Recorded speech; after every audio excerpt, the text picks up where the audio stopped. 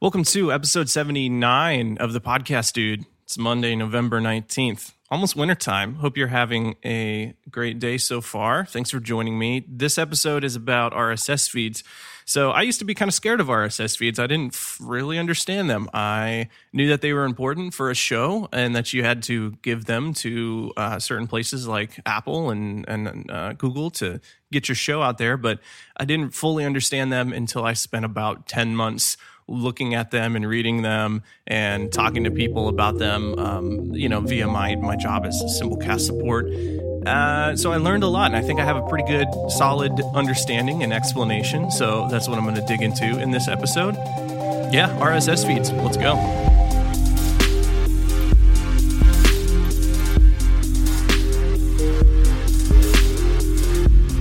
So what is an RSS feed?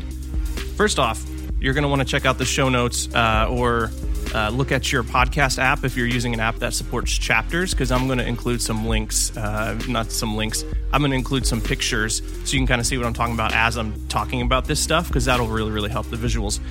So an RSS feed is a formatted text document that contains all of the important information about your show. So this is usually hosted on a server somewhere, usually public, and it has a URL so that anyone can view or access the contents of it. It contains info about your show and your episodes, things like your show title, your show description, the author, the email, episode titles, and then links to where the audio files are so that anyone who visits it can download those files. So it is possible to write and update an RSS feed yourself, but it's a little bit time consuming and errors or typos can break everything. So managing the RSS feed is usually handled by your podcast host. In this case, using Simplecast for an example, the website that you use to add episodes and the podcast settings page that you use to change the information about your show directly correlates, I think is the right word. It maps straight to the RSS feed. So it's basically writing the RSS feed from the information you provide in the interface. So you don't have to worry about the RSS feed or updating it, which is actually really, really nice. So the question comes up, well, why do I need an RSS feed? Well, the RSS feed is basically, it is your show. Without it, you'll just have like blog posts or audio files, but there won't be any way for people to subscribe and automatically get your new episodes unless they seek out your show, unless they go to your website or your SoundCloud page or your YouTube channel, etc. RSS feed is a very simple method to give people a way to subscribe and get updates automatically rather than having to go seek them out. So your show's RSS feed is what podcast apps and directories like Apple Podcasts, Google, and Spotify, and so on, that's what they'll use to get the information about your show and episodes and pass it along and just display it in their directory or in their app. So people can actually also bypass those podcast directories and subscribe straight to your feed using any compatible app that reads or can subscribe to RSS feeds. And since RSS is an established standard, there are many apps that can subscribe to and display RSS feeds. In fact, I actually use a Mac app called Reader to subscribe to the RSS feeds for multiple blogs and websites. So these aren't podcasts, but they still use the RSS feed format. Anytime they add a new post, it gets added to the RSS feed. My app gets that information and I can read it on my computer rather than having to go to their website. So question, how do I make sure my new episodes actually get into Apple Podcasts and other directories? How do I know that this feed is actually working? Well, in order to get your show into Apple Podcasts and the other directories, you actually just need to submit your show's RSS feed URL to them. So you give them the URL, and this is almost always done via a web portal like Apple's Podcast Connect website or Spotify's podcasters.spotify.com website. Once you give them your feed URL and they approve that feed, this usually happens within 48 hours, they will use the information in your feed to display your show and your episodes in their directory. And they're also going to start checking your feed regularly for changes in new episodes. So super quick recap, your show has an RSS feed and you've already submitted the feed to the directories. You add a new episode and some lines get added to your feed.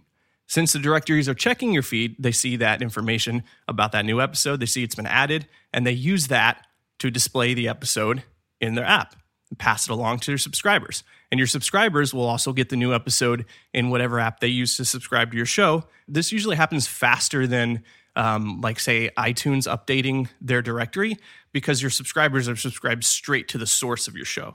They don't have that middleman. So here's another question related to that. What do I do if my new episodes don't show up in the podcast directories right away or at all? You're wondering, I published this thing, but it's not there yet. What's happening? Well, as long as you included all the required info about your episode when you published it, the directories and apps should see the changes and update pretty quickly. Although Apple says it can take them up to 24 hours to update their podcast directory. If you can't see the new episode in any of the podcast apps or directories, then it is likely an issue on your end. So check with your podcast host or whoever manages or updates your show's feed. If you can see the episode in all of the apps or directories except for one, then it's likely an issue with that directory and not anything wrong with your feed. So if you're concerned, reach out to the directory support team, ask if they would mind taking a look, and you might also reach out to your host just in case. Although likely it's not an issue with your feed, it's something with the directory.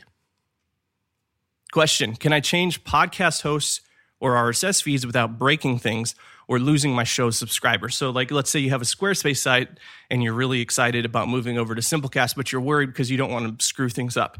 The good news is it's very easy to move hosts anytime. Some hosts make it a little bit easier than others, but basically most hosts will just copy your existing RSS feed, all the information in it and all the audio files, and set up a brand new feed for you that has that same exact information and the audio files on a new server, so everything still works. And after you have that new feed that's set up for your show, you just need to update the podcast directories so they're checking that new feed for updates and new episodes instead of the old one. And this is usually done through the same web portal that you use to submit your show, although some places require you to send an email. Your host should be able to help if you have any questions about that. You can also check out an article I wrote for Simplecast that includes links and instructions for submitting and updating feeds. That's over at help.simplecast.com under which podcast directories do I need to submit my show to. I'm just going to include a link in the show notes. So you got a new feed, you're set up on a new host, then you need to add a 301 redirect. So you're wondering now, what is a 301 redirect? A 301 redirect, you can think of it kind of like setting up a mail forward. So it basically just forwards anyone who visits your old feed over to a new feed. So the 301 redirect contains a link to your new RSS feed and just tells anyone that visits that old feed, hey, you actually need to go over here and subscribe to this one because that's where all the magic's happening now.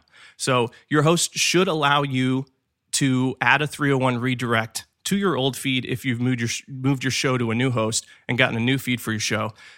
It's easier in some places than others. For example, in Simplecast, you can add a 301 redirect under the podcast settings page, and that stays there permanently. I know it's pretty easy in SoundCloud. You just need to check with whoever your existing host is and reach out to them if you don't see an easy way to add a 301 redirect to your feed. So you might have also heard about what's called an iTunes new feed tag that needs to be added to a new feed whenever you move a show. And you're wondering, well, what is that? How do I do that? So the iTunes new feed tag, this is just a line of anything I call a tag is basically just a line that's in the RSS feed. It's a line that gets added to an RSS feed to let Apple know that there's a new feed URL for the show. And I'm not entirely sure why they asked for this if you have to log into Podcast Connect and give them your new feed anyways, but they do. Your host should handle this for you automatically. I know Simplecast will do this. We'll add a new feed tag whenever you import a show into Simplecast. So don't worry too much about that. So to recap, you don't have to be afraid of RSS feeds. They are just formatted text documents that contain information about your show, and you can access or copy that information anytime. And if you move your show to a new host and you get a new feed, you'll also need to add a 301 redirect to your old feed and also update the podcast directories so they check the new feed for updates instead of the old one. And you won't lose any subscribers if you follow these steps.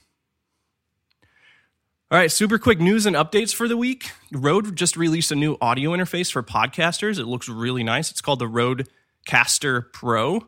It's got 4 mic inputs, the ability to record phone calls via Bluetooth, 4 headphone ports, pads for playing your sound effects and bumpers, and more really cool features. It looks really solid for people who have to record multiple people in the same room for the podcast. The price is $599, so $600. Looks like a pretty solid deal. Go check that out if it sounds interesting.